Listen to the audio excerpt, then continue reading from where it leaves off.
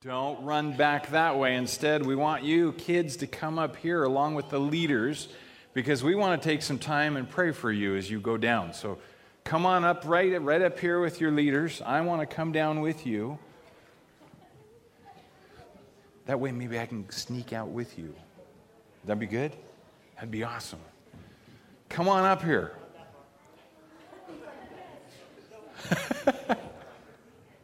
All right, that works. Right up here. You just need to see how many kids there are in Cornerstone Kids so that you're praying as well. And they're going down and they're learning about the Bible from Genesis to Revelation in the next 2 years now, right? It's going to be 2 years. They're going to take 2 weeks on one lesson. So they're going to get a thorough understanding of Genesis through Revelation, probably more than many of us know. So anyway, let's pray, and we want to let them head down. Father, we thank you so much for each and every student, for each and every kid, for each and every teacher that is here, and we pray your blessing upon their time as they head downstairs. And Lord, we pray that it would be a time of relationship building, but especially a time of relationship building with you. Father, I pray for the teachers that they would have energy, that they would teach your word, and that, Lord, you would be glorified and exalted. And we pray these things in Jesus' name. Amen. All right. See you guys. See ya. This way. We're going out this way.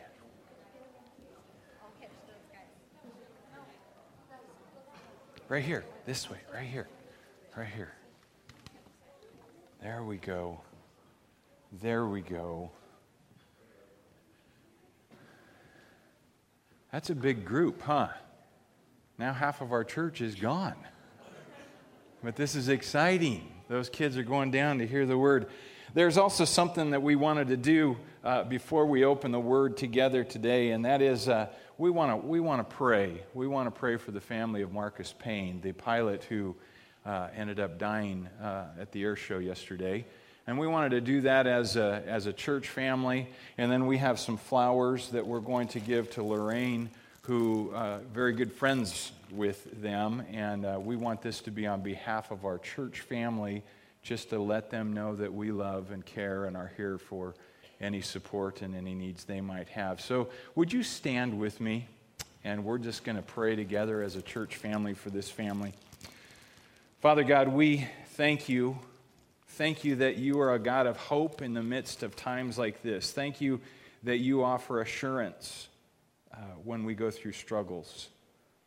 But Father, right now our hearts are heavy for this family as they've lost this dear gentleman. Father, we think of the friends such as the Martinellis and others who have lost a very dear friend. And Lord, we just want to lift them up to you. We pray for the family and for the friends, Father, that during this time, you would be made known to them through your Son, Jesus Christ. I pray for those that are friends and family who have a relationship with Jesus, that they would draw close. For those that don't, Father, I pray that this would be an opportunity for you just to invite them to come, you who are weary and heavy laden, and I'll give you rest.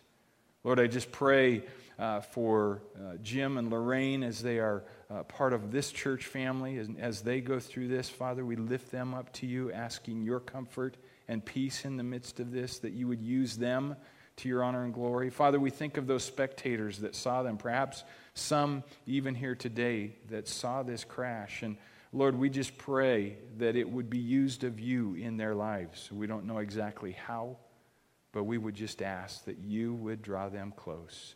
Father, we lift this dear family and these friends of Marcus Payne up to you this morning, and we pray these things in Jesus' name. Amen. I'll get up to you to give to the family. Thanks.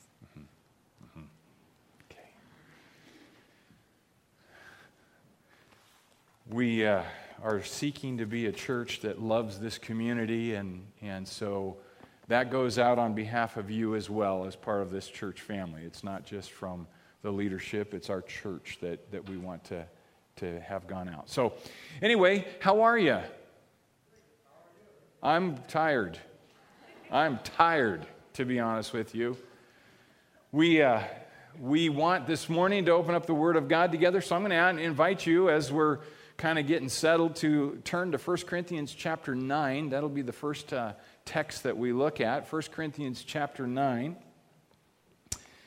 We're gonna look at this in one other passage this morning, well, perhaps two other passages, as we continue talking about our vision as a church family.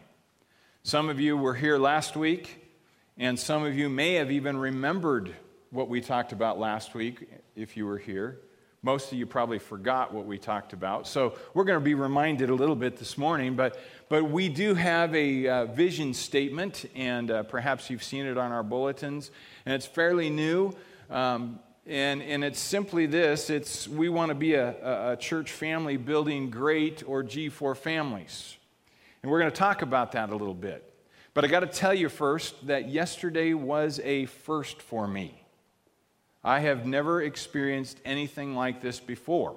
It was a first. I performed my first fake wedding yesterday. It was a fake wedding. The couple, who happens to be my nephew and his bride, Cody and Haley, were actually already married. In fact, 3 weeks ago, a little over 3 weeks ago, my wife and I went over and we snuck over there to Salem, and we hiked in to a place called Abaquah Falls by Scotts Mills, Oregon. And we hiked in and we had to go down ropes to get down. It was so steep.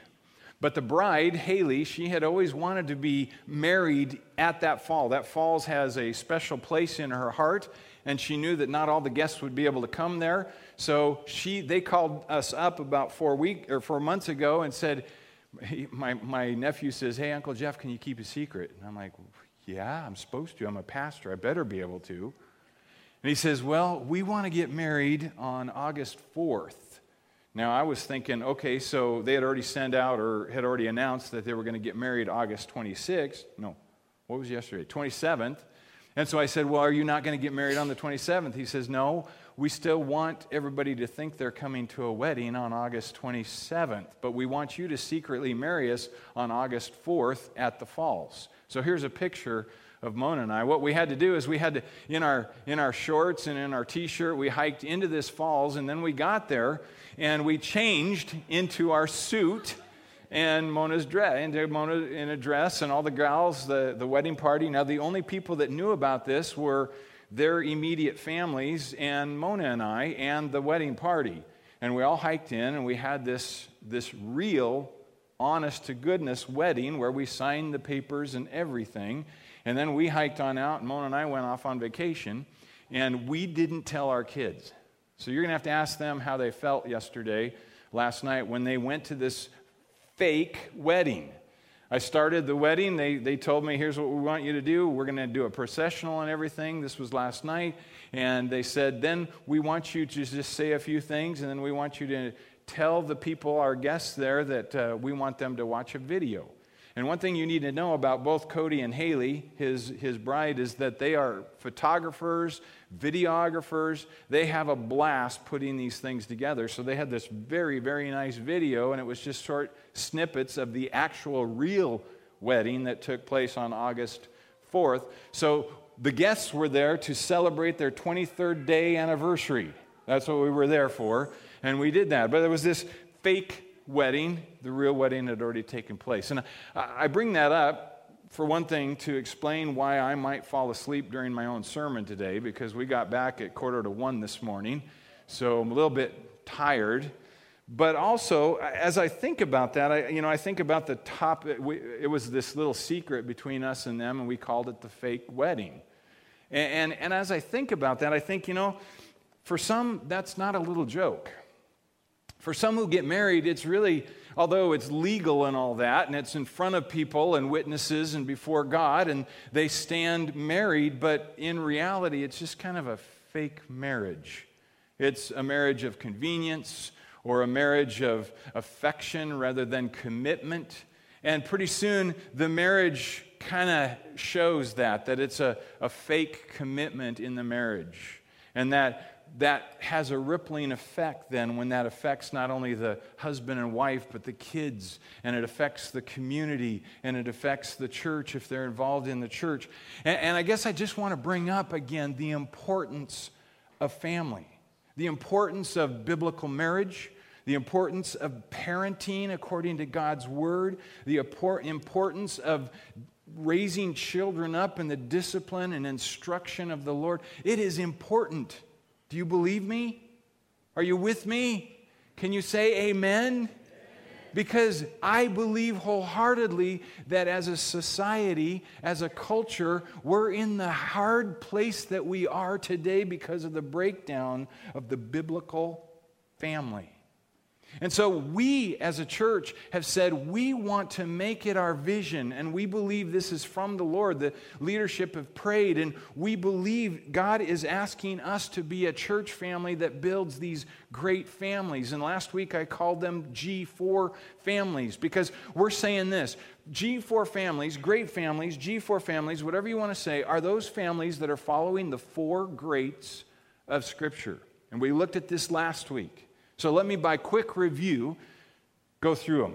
First of all, we said a family that is a G4 family are those that are growing in the four greats of Scripture. And then the first one is the Great Confession. This is where Peter, after being asked by the Lord Jesus, who do people say that I am? And he says, well, they say you're the prophets, or, Jeremiah, or Isaiah, rather, and one of the prophets. But then Jesus makes it very pointed, but who do you say I am? And Peter's great confession is, well, you are the Christ. You're the Son of the living God. And we looked last week at what would that be like to have a family or be a family where Jesus is confessed as Savior and followed as Lord. Where the whole family puts Christ in the center and not anyone or anything else, but Jesus is the center of the family. And there is this confession of Him as our Savior, but also as a family, we want to follow Him as Lord of our life. He's not just the Christ, the Messiah, but He's the Son of the living God. So we want a G4 family to be a family that is really confessing together Jesus as Savior and following Him as Lord. But secondly, we looked at the second great G, and that is the Great Commandment. Jesus is asked by a lawyer, an expert in the law and the interpretation of the law. He says, what is the greatest commandment in all of Scripture? And Jesus narrows it down to two. You should love the Lord your God with all your heart, with all your soul, with all your might. And the second is like it. Jesus says you shall love your neighbor as yourself. What would it look like? Imagine with me a family that not only has this great confession going on, but in that, and because of that, they are growing in love with God together. And together they're loving other people. They're demonstrating that kind of love together. What an incredible thing. The third G in the G4 family is the Great Commission. Jesus, as He's resurrected from the dead, He meets with His disciples and He gives them this commission that we know as the Great Commission. Go, therefore, and make disciples of all nations, baptizing them in the name of the Father and of the Son and of the Holy Spirit, and teaching them to observe all that I have commanded you. The command there, the commission, is to go and make disciples. Can you imagine a family that has that as a goal, that together they want to make disciples and help people grow in Christ Jesus? We're talking a group, a family unit that has that as their goal. And then finally, we looked at Acts 2:42, where after 3,000 come to saving faith in Jesus Christ in one day, we read of this great community where each of them was devoting themselves to the apostles' teaching, to the breaking of bread, to fellowship, to the breaking of bread, and to prayer. They were devoted to being together. It says day by day they were together. Can you imagine a family, a G4 family that is committed to the church family? I'm going to let that sink in a little bit. I think today we have in our culture this idea that I'll be committed as long as they're committed to me and providing me with what I want or need.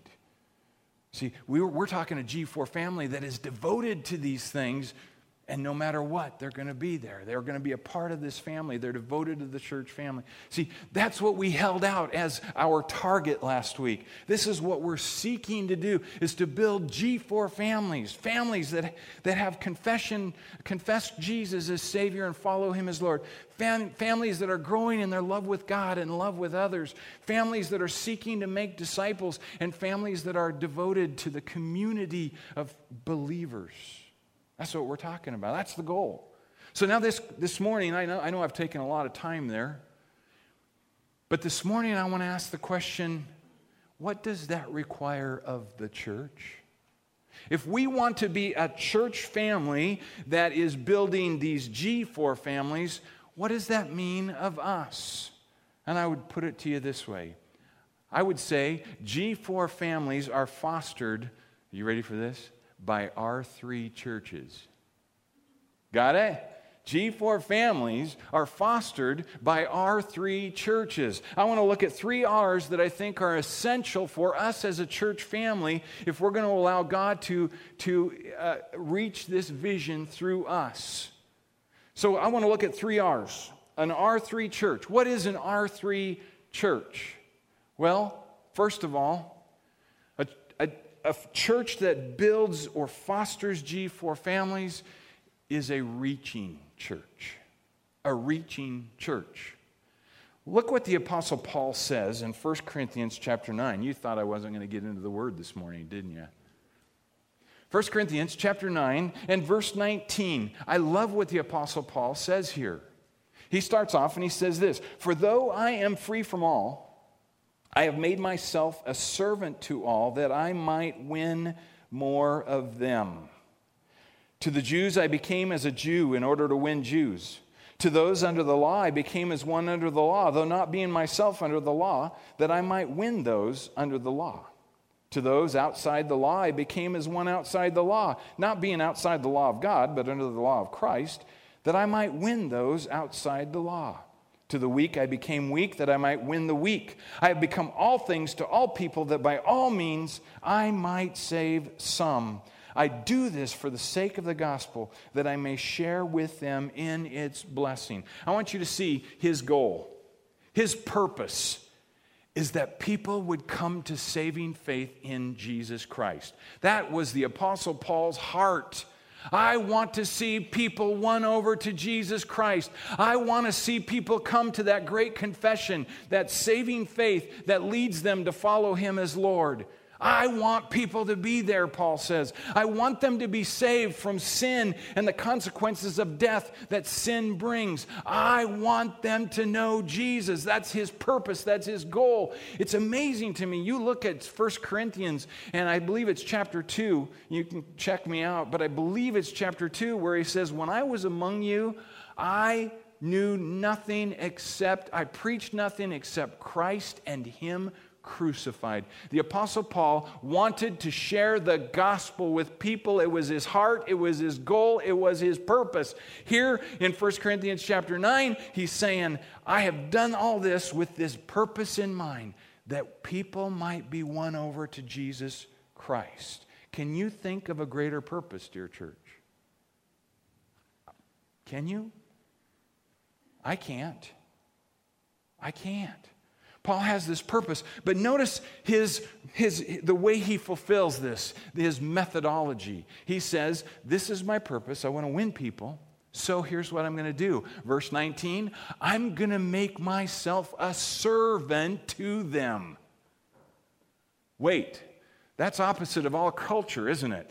If we are going to win people, we have to know all the answers. We have to argue and debate them and get them into a corner so that they humbly receive Jesus.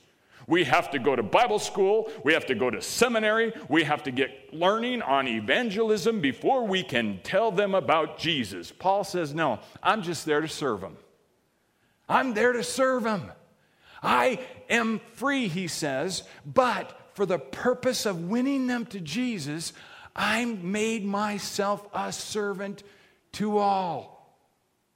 And so he gives this example to the Jews who are still under the law. I act as though I'm under the law when I'm around them. Even though I'm not under the Old Testament law anymore, I'm under the law of Christ. I still act as though I'm under the law when I'm with them so that I can win them to Jesus. When I'm with those who are not Jewish, when they're not under the law, then I go and I'm with them as one who is not under the law. Even though I'm under the law of God through Christ, I still will be there with them, and I serve them so that I can reach them with the gospel of Jesus Christ. To the weak, I'm weak. See, he is saying no matter what it takes, I'm reaching them. Now, why did I take so long explaining that? Because I am afraid, dear church, that what we get is this mindset that says if they want to know about Jesus, they need to come in here. And if they're not going to shape up and act like we do, then they can go somewhere else.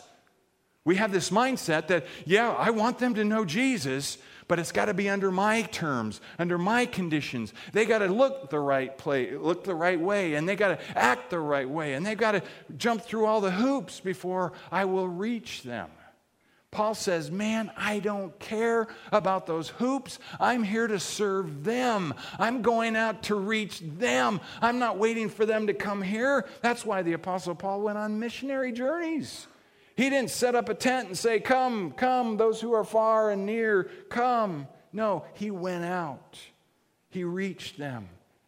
And he was with them, and he served them, and he became as they were, although he remained under the word of God, the law of Christ. I'm just saying this, dear church. If this vision is going to be fulfilled through us by the Lord Jesus Christ, it means we need to be willing to serve people in this community. It means we need to ask ourselves, what do they need? Or maybe a better question is, what do they think they need? I had a professor in seminary who did a church leadership, and he said, sometimes you have to meet people where they're at so that you can lead them to where they need to be. Sometimes you need to reach people where they are. You need to see where they're at, and you need to go and love on them and reach them and talk to them where they're at, so that they experience the love of Jesus through you, and when they do, they'll be ready to move to where they need to be. And sometimes I think we want people to be where they should be right here, right now, and we won't reach them unless they do. I can't help but see Paul's method. Paul says, man, I've become all things to all men that I might win some. So the question is, would Paul go into the Rialto bar to reach people? It's a good question. Something that you might want to think about. I think it's challenging. I'm not going to give you the answer. But nonetheless, there we go. We want to be a church that reaches, that seeks to serve people. And I'm telling you, I've been praying about this event, this crash at the air show, and I'm wondering, okay, we give flowers, but really is that what would minister? What would minister here, church? And to be honest with you, I don't know. That's why I need you. That's why I need you to join me in this. I need you to go, Pastor, how about this? What if we loved them by this? What if we reached out and served them in this way? I don't know what it looks like right now, but I'm just saying there's an opportunity for us to be a reaching church, okay? So if we are going to make G4 families, I think we need to be a reaching church. And as I look at the notes, I realized I didn't give the rest of it. So we need to be a church that receives families with open arms. We want to, I jumped ahead. Don't listen to that. We need to be a church that reaches families by serving them. I did say that.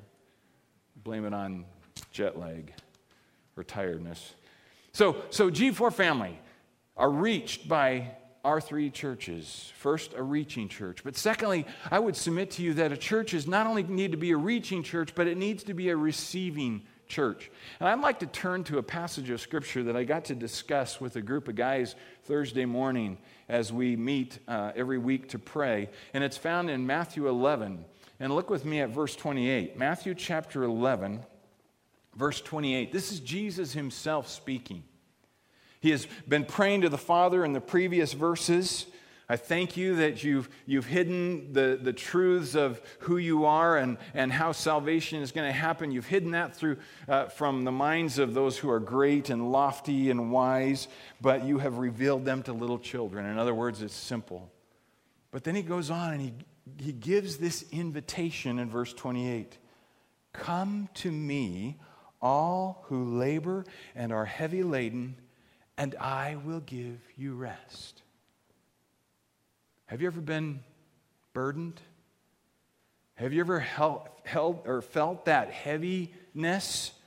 Have you felt the stress and the anxiety that brings?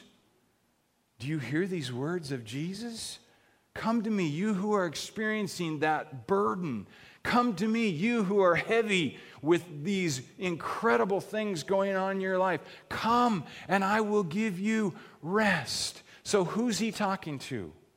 Well, in its specific context, Jesus is talking to those Jews who had given themselves over to the Pharisaical commands. Let me explain it this way.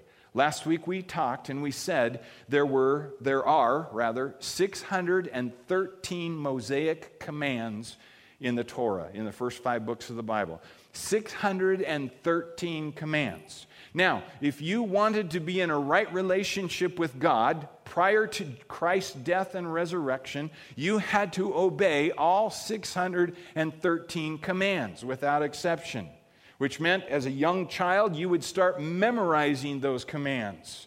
And then you would seek to follow those commands. Can you imagine? I mean, seriously, you're looking at me with blank stares. Can you imagine what that would be like to have to follow 613 commands, and your relationship with God the Father depended on it? Well, add to that what the Pharisees did, because the Pharisees tried to interpret those commands, and in their interpretation of those commands, they literally made thousands of other commands. And so here you are, you're trying to follow the 613 Mosaic commands, and then the Pharisees are saying, well, if you're going to follow those commands, here's how you follow those commands, by obeying these commands. For example, one of the 613 is you got to keep the Sabbath holy. Did you know that the Pharisees then had put together 39 different categories under that one command, what that meant? Things like, how much work could you do? How many steps could you take? How many letters of the alphabet could you write down on that day? And those became subcommands of the commands of the Torah. There were 39 categories which had hundreds of different subcommands under them. Are you getting the picture? When Jesus says, and he's speaking to those who are weary and heavy laden, he's talking about those Jews who are trying to deal with the 613 plus the Pharisaical commands, the man-made commands. And they're weighed down by these things. The thing that I would relate that to today is religion, making a distinction between religion and a relationship with Jesus. Religion is my thinking that I must do this and I must not do that. I must do this, I must not do that in order to be pleasing to God. I must do this, I must not do that. I must do this, I must not. Uh-oh, I didn't do this. Uh-oh, I did that. And then we get in trouble. That's religion. And we have people that are weighed down, burdened by that today. But Jesus says, come to me, you who are weighed down. You who are burdened, you who have heavy loads that you're trying to carry. And what's his promise? I will give you rest. I will give you. Can you imagine? Now, last year I got to go elk hunting once. I drew a tag that was started August 15th, went through the end of November, and I only got to go out once. But that one day killed me. I was out hiking, and I was going down these hills, up these hills, and I honestly, that was a Saturday, and I still remember it. The next day at church, I could barely get up those steps there. I was just so sore. All I wanted was rest. Have you ever felt so burdened that all you want is rest? Can you imagine what those who were heavy with the burdens of these commands and man-made commands, can you imagine how that must have sounded? You're going to give me rest? Really? That's all I want. Let me turn this a little bit. There are families, there are marriages, there are parents in this community. All they want is rest. They're burdened. And it may be burdened with trying to do the do's and not do the don'ts. Or it may be burdened because they've sinned and their marriage is in shambles, or it's not all at all, and their children are walking away from them, and they're burdened by these things. Do you understand that? We are so quick to be judgmental. We are so quick to say, well, if you wouldn't have done that, you wouldn't be in the position you're in today. I don't do that. And we're so full of pride, spiritual pride, that we don't receive people the way Jesus received them. He said, come to me. You're weary, heavy laden, come. My arms are open wide, and I'm not going to put more burdens on you. Guess what? I'm going to give you rest. I'm afraid that by our attitudes, by our words, by our actions today, the church would never say, come to me, you who are weary and heavy laden. Instead, we would say, come to me, you who measure up. Come to me, you who look the part. Come to me, you who have a supposedly on the outside good-looking marriage and a nice family. Come to me, you who are perfect. Come to me, you who wear the right clothes. Come to me, you who say the right words. Come to me, you who don't smoke and chew and drink and go with girls who do. We would say, come to me.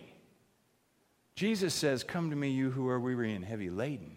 And then if we do get to that point, come to me, all you who are weary and heavy laden, we would do this. Come to me, all you who are weary and heavy laden, and I'm going to pile more on you.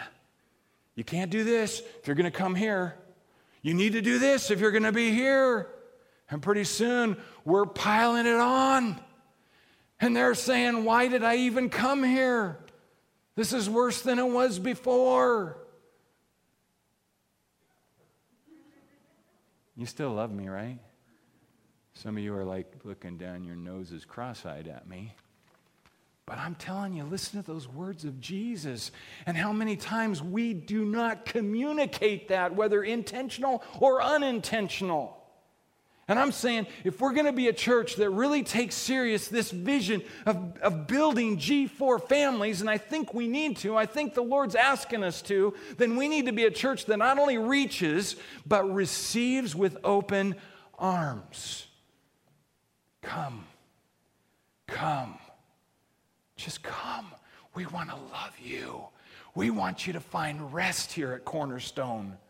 We don't want to add more to your burden. We want you to rest. We want you to become healthy. We want you to see light at the end of the tunnel. We want to be those who come and bear your burden with you. I'm not getting any amens today. And I'm tired, and I could use amens to keep me awake. And either that means you are totally disagreeing with me, or you're not listening, or I don't know what it means. You're more tired than I am, perhaps. See, we need to be a receiving church. But the third R is where you guys probably are concerned because I haven't said it yet. I know what you're thinking. You're saying, but Pastor, don't you know that we as a church cannot condone sin?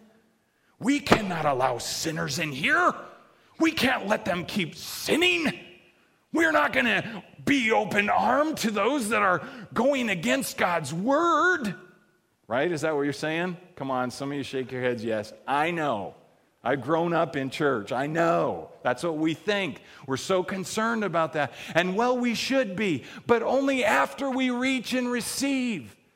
They are not going to be transformed. They're not going to be, the next one is renewed, until we reach and receive, and then we can become this renewing church, which is the third R that I'd like to talk about.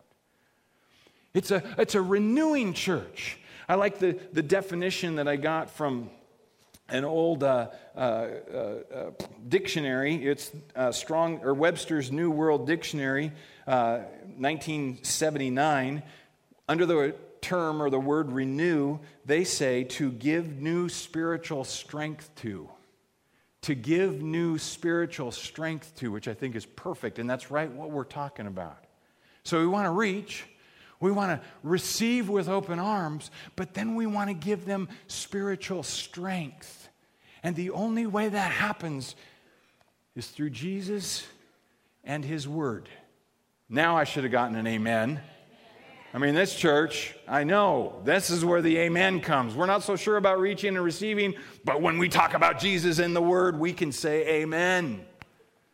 See, notice what Jesus goes on to say. He doesn't end with verse 28 of Matthew 11. Verse 29 says this, "Take my yoke upon you and learn from me, for I'm gentle and lowly in heart, and you will find rest for your souls. For my yoke, it's easy, and my burden is light." What's Jesus talking about? He's talking about carrying a yoke. And you've seen the literal yoke of oxen, where they're kind of this wooden thing that goes over and it connects two oxens. And I've heard all sorts of things in regard to this passage, but I'm going to tell you this.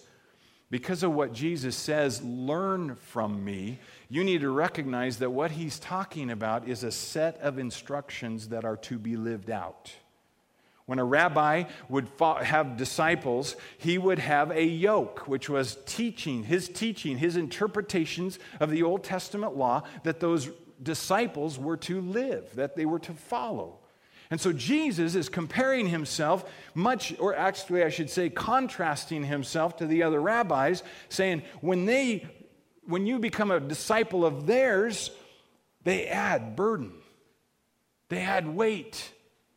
But when you become a disciple of mine, it's easy, it's light. So Jesus is talking about a set of instructions, and it's based upon who he is. I am lowly. I am gentle. He says, I am gentle and lowly in heart. I love it. Jesus, make no mistake, is a ferocious lion. Make no mistake, he's not this little weakling guy that stood in the corner and got trampled on. That's not Jesus. He's a man's man, okay? But at the same time, he's gentle. He's meek. He has that power under control. And he knew what people needed, and he loved people, and he invited them to come, but he invited them still to come and take on a set of instructions that are to be lived out. And you know what's interesting, dear church? If you stop and think about this for a moment, this is the same one, Jesus, who said, when you get slapped on one cheek, turn the other cheek. He's the one that said, man, you've heard it been said that, eye for eye, but I tell you, if you call your brother a fool, you're worthy of hell. He's the one who gave all these really difficult teachings that we would look at and go, wait, you're saying your yoke is light, your burden is easy? What? Whoa! But what Jesus is ultimately talking about is, because of what I'm doing here, I'm going to the cross, I'm dying on that cross, carrying your sin on me. Your burden of sin is going to become my burden of sin. I'm going to take on all of it, not just yours, but every person in the whole wide world that is, has been, and will be. I'm taking their burden of sin on me. I'm dying for that load so that you can be forgiven. So that burden can be light and lifted and gone.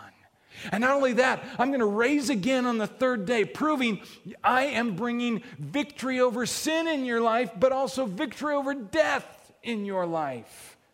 Now death no longer has to be a big burden, a sting that you have to bear. Now death is just the beginning of eternal life with my heavenly Father. Jesus is saying, I'm going to carry your burden from now on. I've done it. At this point, I will do it at the cross. But he says to you and I today, I've taken away your burden of sin and death. I've dealt with it at the cross once and for all. You don't have to worry.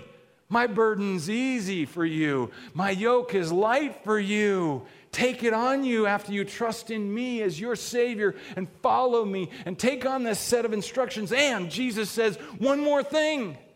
When I go to ascend to the Father in heaven, I'm going to send the Helper, the Holy Spirit. And he has the same power that rose me from the dead. And if you put your faith and trust in me, guess what? He's going to reside in you.